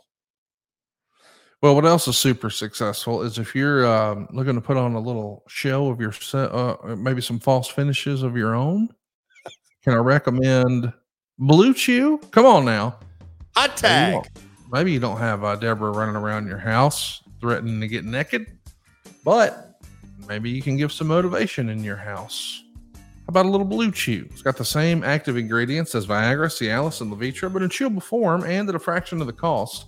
And the process is really super simple. You sign up at BlueChew.com. You consult with one of their licensed medical providers, and once you're approved, you'll receive your prescription within days. And here's the best part. It's all done online. That means no visits to the doctor's office, no awkward conversation, and no waiting in line at the pharmacy. Blue Chew's tablets are made in the USA, prepared and shipped directly to your door, all in a discreet package, but there won't be anything discreet about your package. Blue Chew wants to help you have better sex, so discover your options at BlueChew.com. Chew it and do it. And we got a special deal for our listeners. Try Blue Chew free when you use our promo code MyWorld at checkout. Just pay $5 shipping. That's BlueChew.com. The promo code is MyWorld, and you'll receive your first month free. Visit BlueChew.com for more details and important safety information. And we want to thank Blue Chew for sponsoring today's podcast. Jeff, I can't believe this is real. And you always say this. Can't wait to. We appreciate you sponsoring today's podcast and Jeff Sweener. No, I was going to say and Conrad Sweener today. Why not? All right, back kind of, and I know I don't want to get too long in the wind here, but Conrad, but when you really think about, this is the pleasure of doing My World, but you look at Picture Money Jeff or Simply Irresistible Jeff or whatever you want to call, and then the Double J. When you kind of look at this stepping stone. And this podcast does it for me. The run of Double J with Tennessee Lee, I would have loved to have done Tennessee Lee with me, like spin Road Dogg off, let him be the roadie that they wanted to do, switch him babyface, right?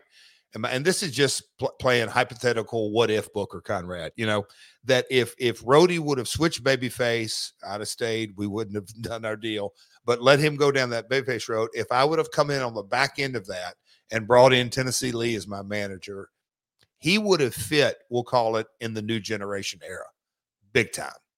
But had I not done the hair versus hair with X-Pac and all of that and kind of gone through the challenges and then get the ball rolling of reinventing, I kind of look back on it, and although, I didn't reach main event heights, if you will, we still took chicken shit and turned it into some chicken salad here. Would you not agree with that, Conrad, or would you want to debate me on that? You know what I mean? It turned out as a nice segue. No doubt about it. I think this, Terry Funk once told Dave Meltzer something like, you are performing the match for the crowd that's there. Like people who watch the show out of context on a VHS years later, that won't do it. That their opinion doesn't matter. It was sort of, you had to be there. Yep. In this stuff we're talking about, I think you kind of had to be there. And I think there's some stuff that's happening in modern wrestling that we'll look back and say, well, that didn't make any sense. Well, you kind of had to be there. Yeah. On Raw, you're going to get involved in the Goldust and Blue Blazer match. After 2 minutes, Blackman comes out, unmasks the Blue Blazer, and he reveals Owen. And this is all to set up a guitar on a pole match. I guess it was only a matter of time before this happened. You get the win after Owen comes out, kills Blackman with a guitar that didn't come from the pole. Did you ever get tired of the guitar, or did you really like that being a part of your repertoire?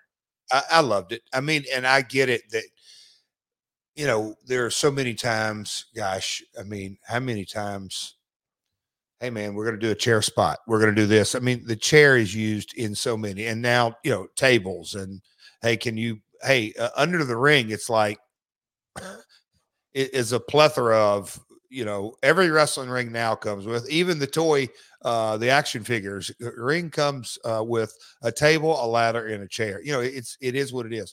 I always thought the guitar, to this day, it brings a sense of element that, you know, that, okay, we're going to see it. And I think a lot of times now, if I use it in the finish and don't use it, you can kind of get the same kind of strategy out of it. So no, Conrad, I never really minded at all.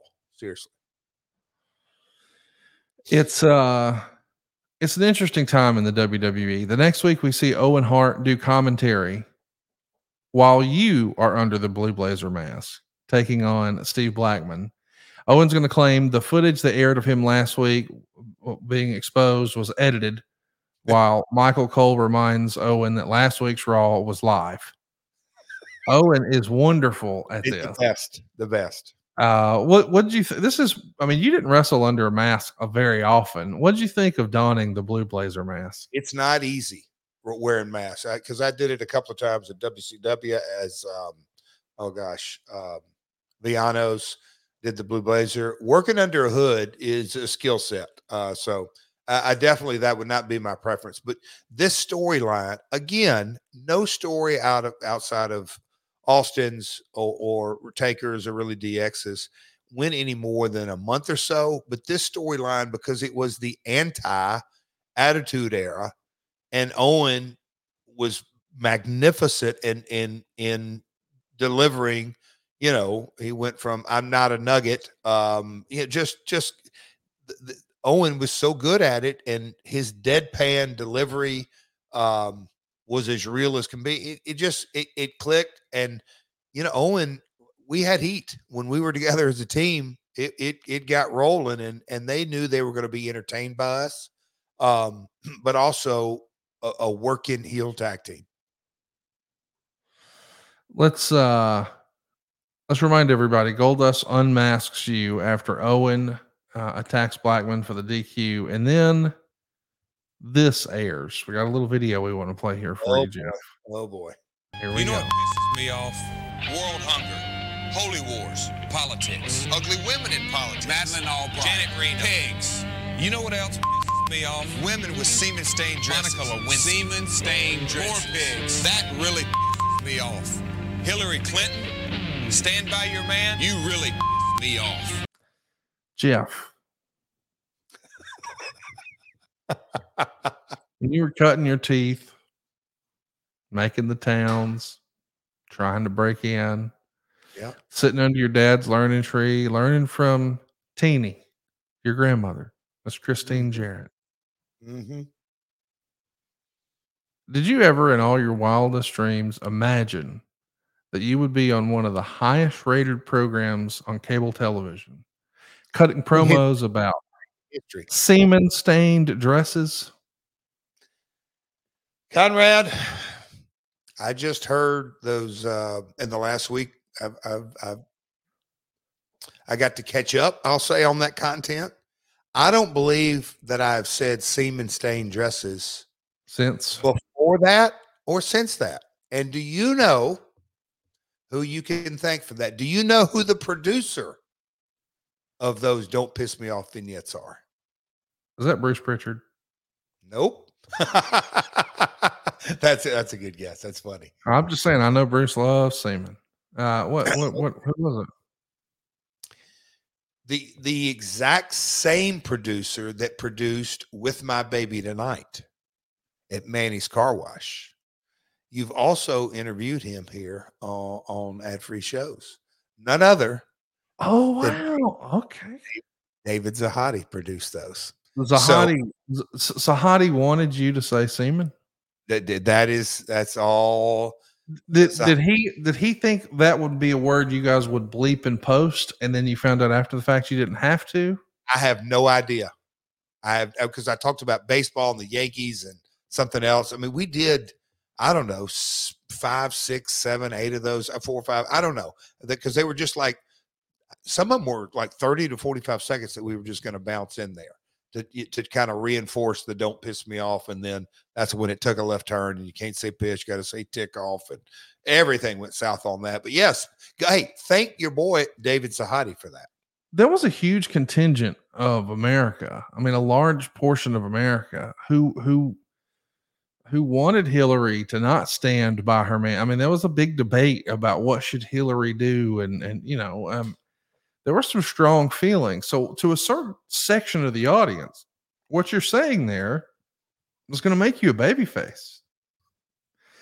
And like, as a rule, I thought in wrestling, we tried as much as we could to steer away from politics, and you're just diving right in there.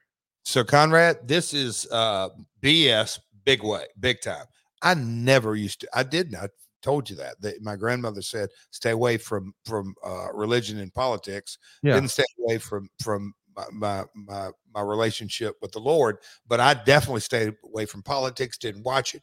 I had no context on any of that, like none of it, zero. And that's not an excuse. That's just kind of a reality. As you say it now, if I had to now it just kind of understanding, but that there's two sides to that.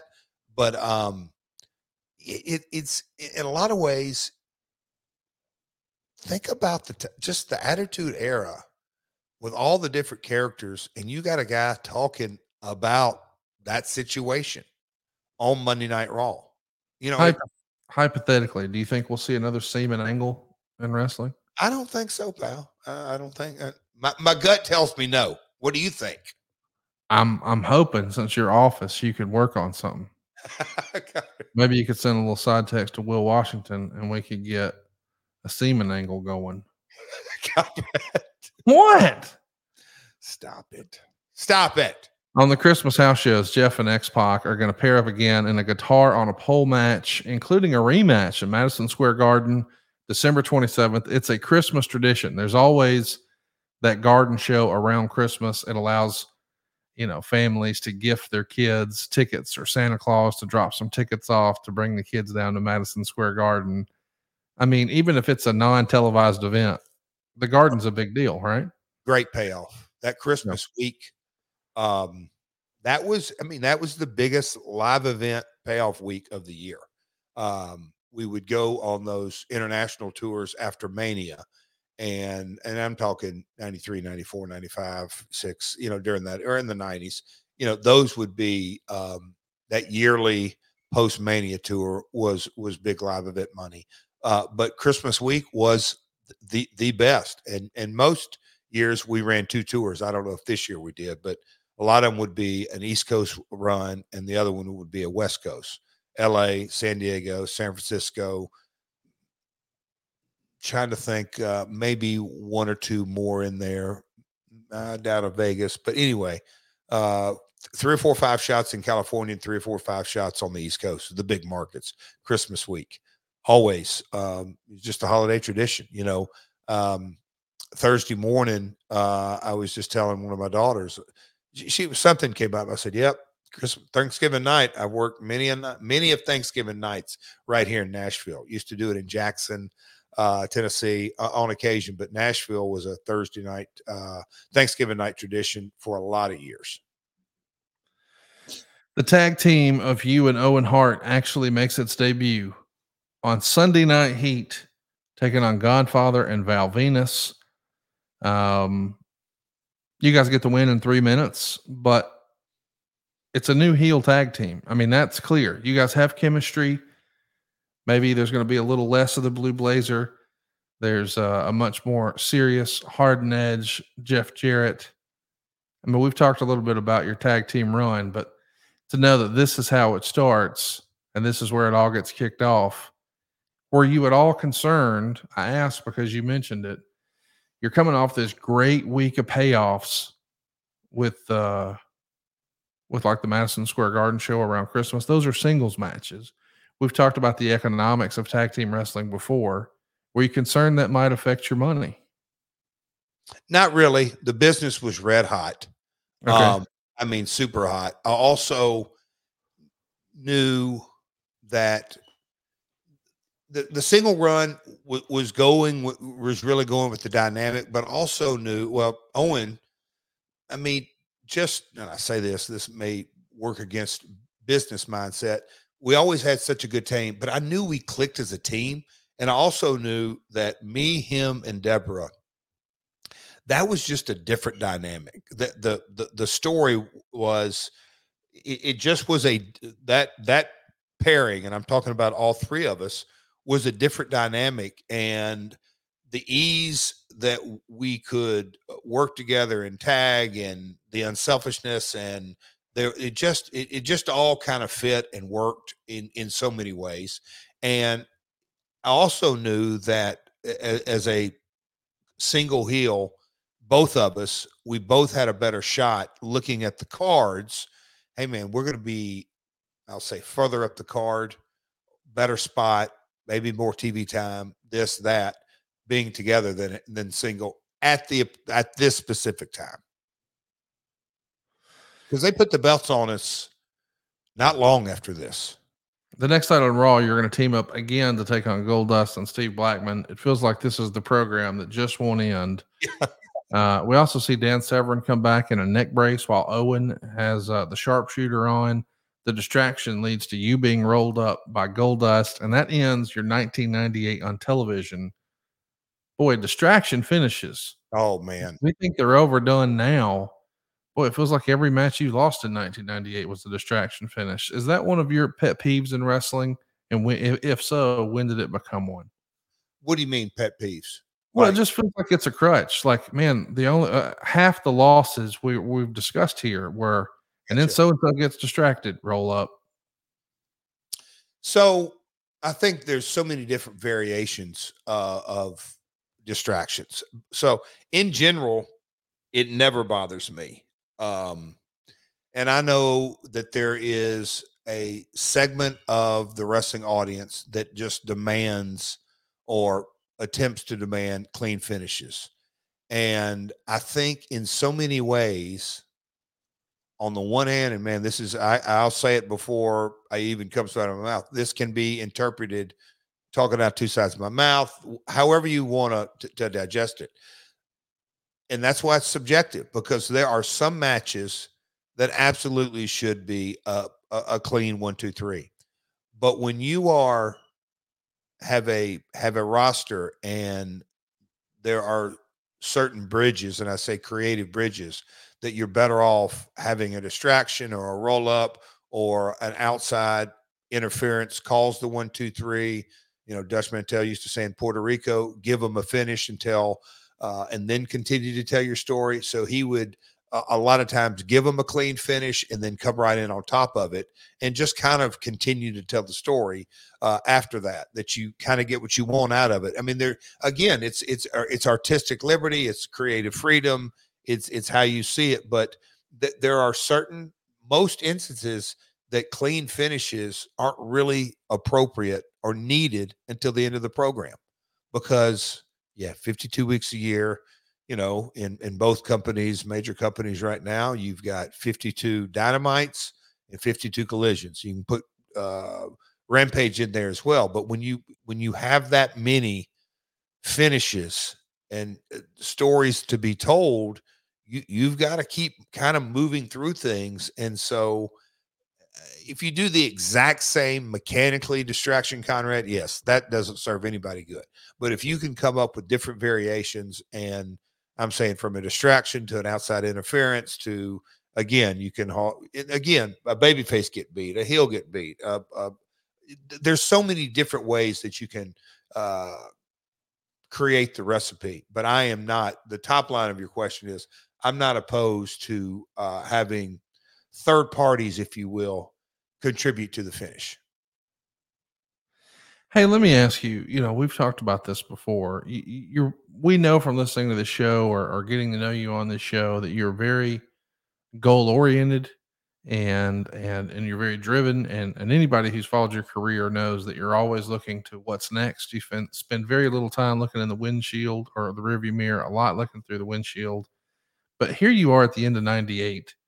You've been with the company or back with the company now for over a year. You didn't get off to the best start. The whole the promo that maybe upset Steve, and man, we went through the Aztec stuff and the Tennessee Lee stuff and the Southern Justice stuff, but now we've settled into a bit of a rhythm. And you mentioned you were getting great payoffs off of like that Christmas show at MSG. Are you happy with your lot in life here? Do you feel like your career's going the way you want? Are you frustrated? And then what's going on at home conversely? Like, where are you just as a human being, personally and professionally, as 1998 comes to a close? Home, I think that's kind of easy to answer. I had one daughter. But I've got to kind of think through her as her first cancer diagnosis. She was coming out of that. She was on the mend. I would have to really drill down on months on that, Conrad. But for the most part, up and running, one daughter, living life, lots of travel. It's just that simple. Lots of travel, like all of us. Professionally, Conrad, when, again, I'm going to kind of go back to those quarter hours, when those were successful, I'll call it the reaction, the placement. I knew that I was headed in the right direction. Coming off what you just mentioned, it was a rough, we'll call it 14 months from October of 97 till December of 98. That was not the easiest 14 months of my career. It was an up and down struggle just because, not to be repetitive here, but, getting in there and doing the Double J character and the leaflets and Tennessee Lee and the Sawyer Brown and singing, and Steve Blackman was even a part of that angle. And it wasn't for, Vince McMahon, he was like, all right, we're going to make this work. And again, Stone Cold was red hot, DX, just all the different characters. But I think Vince, wasn't that he just personally liked me. Maybe he did, maybe he didn't. But he knew, we'll call it Jeff Jarrett and the direction he had Double J going. Bruce knew that. And Russo, he was new on the creative scene, but he knew it had success before. All right, we're just going to keep going. But, we knew that the Double J Tennessee Lee character, whether we said it or not, it didn't fit the Attitude Era. Then the Aztec deal, that damn sure didn't fit. And that was really short-lived. But as we kind of got into, all right, let's do Southern Justice, let's cut the hair, let's don't piss me off. We knew, we knew that we were on to something, at least rowing in a positive direction. And then, as we said, as the Deborah and then the Deborah Owen deal, all that kind of momentum we're going. I'll say this, end of 98 going into 99, it was definitely an upbeat. And I felt like I'd come out of a real lull part of my career, or a down part, or a repackaging part, or, it wasn't, I wasn't riding high, but I was now kind of headed back. I knew it. I was headed in the right direction. And I knew Vince thought that as well. Let's do a few questions, then we'll wrap this one up. Extra medium-sized Mang says, on the August 24th episode of Monday Night Raw, there's a skit where X-Pac pissed in your shoes. So you came out during a match and stood at the commentary table shoeless while you swatted away drunk Hawk's hand every 20 seconds. Jeff. What in the world? Is this one of the, that is the Attitude Era in a sentence or a skit, is it not?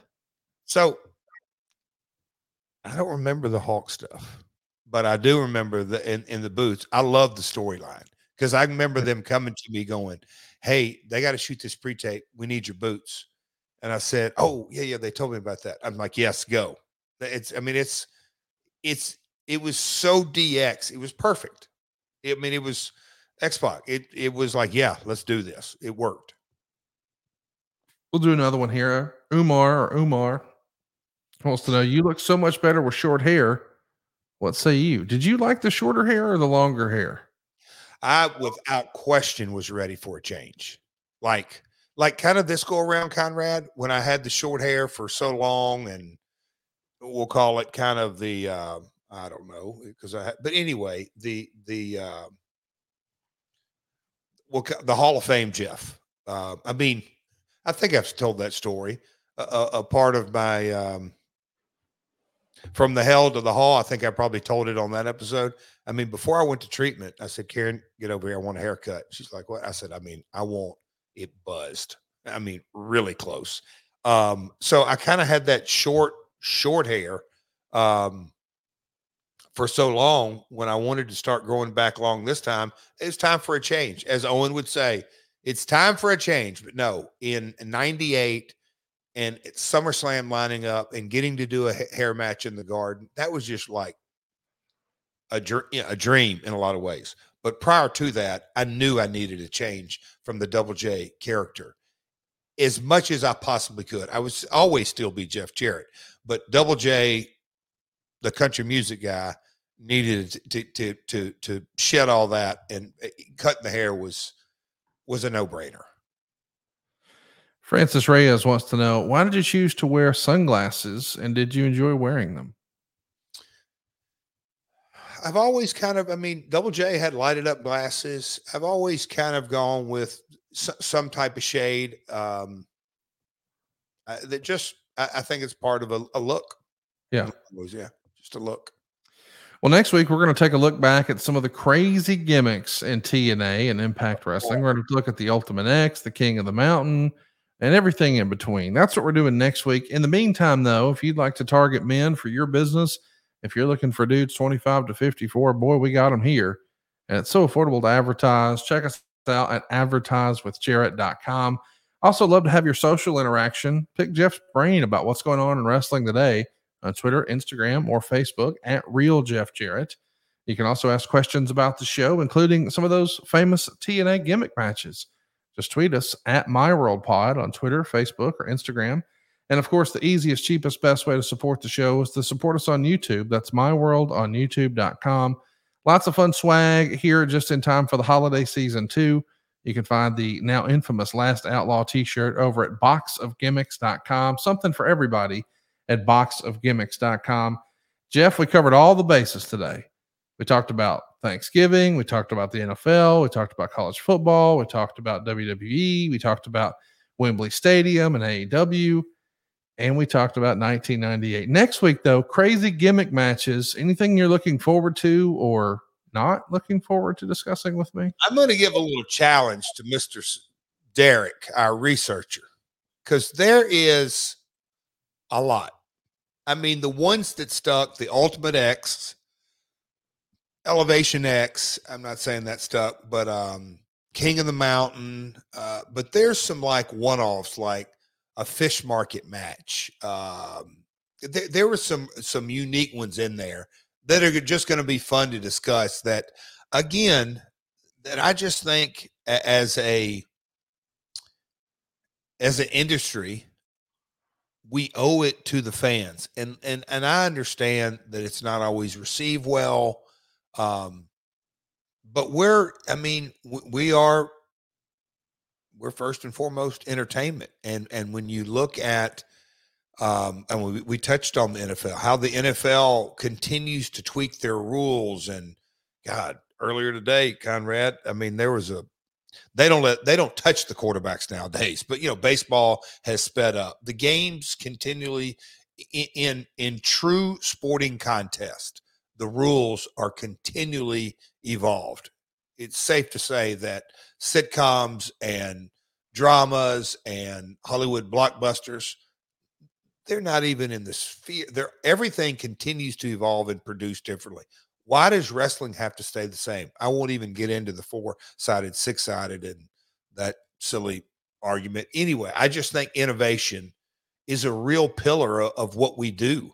And I'm talking about from matches to technology to how talent interacts with people online. I mean, we could go on and on about this, but as it relates to matches, sure, sometimes you're going to completely strike out, but you're never, ever going to find out what works if you don't give it a shot. And I'm not saying you just do gimmicks to do gimmicks. Don't misinterpret that. That's not what I'm saying.